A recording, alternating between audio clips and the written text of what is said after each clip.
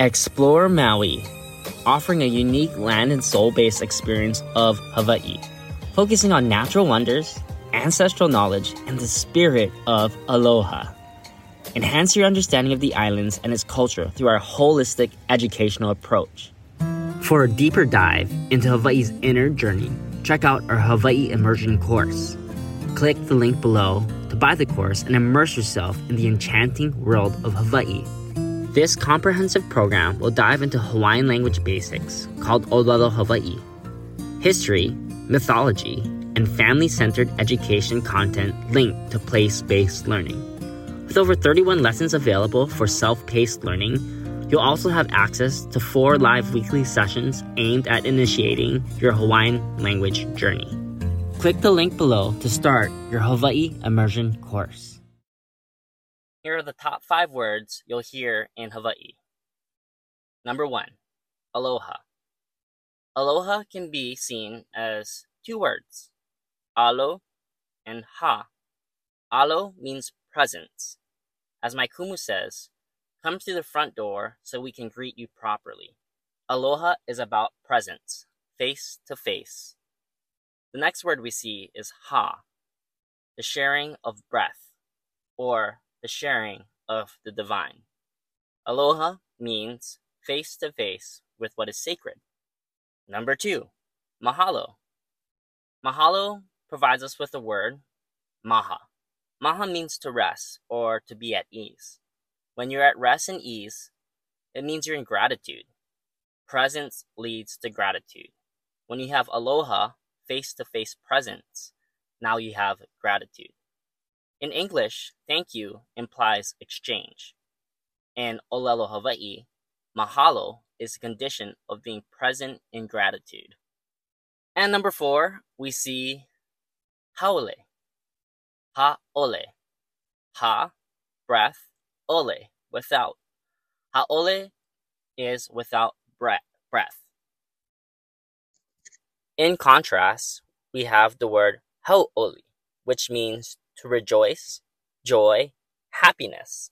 There's a subtlety in the Hawaiian language that requires your attention to listen carefully. And number 5, ahuiho. In Hawaii, there's never a goodbye, but until we meet again.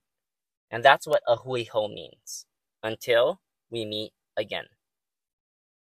A quote by Carl Jung says, "The meeting of 2 personalities is like the contact of 2 chemical substances. If there's any reaction, both are transformed." He wi, he ni no. A question, a query. For you as a listener, where would you see these words here on the island? We went over aloha, mahalo, kama'aina, ha'ole, hau'oli, and ahuiho. Aloha, presence.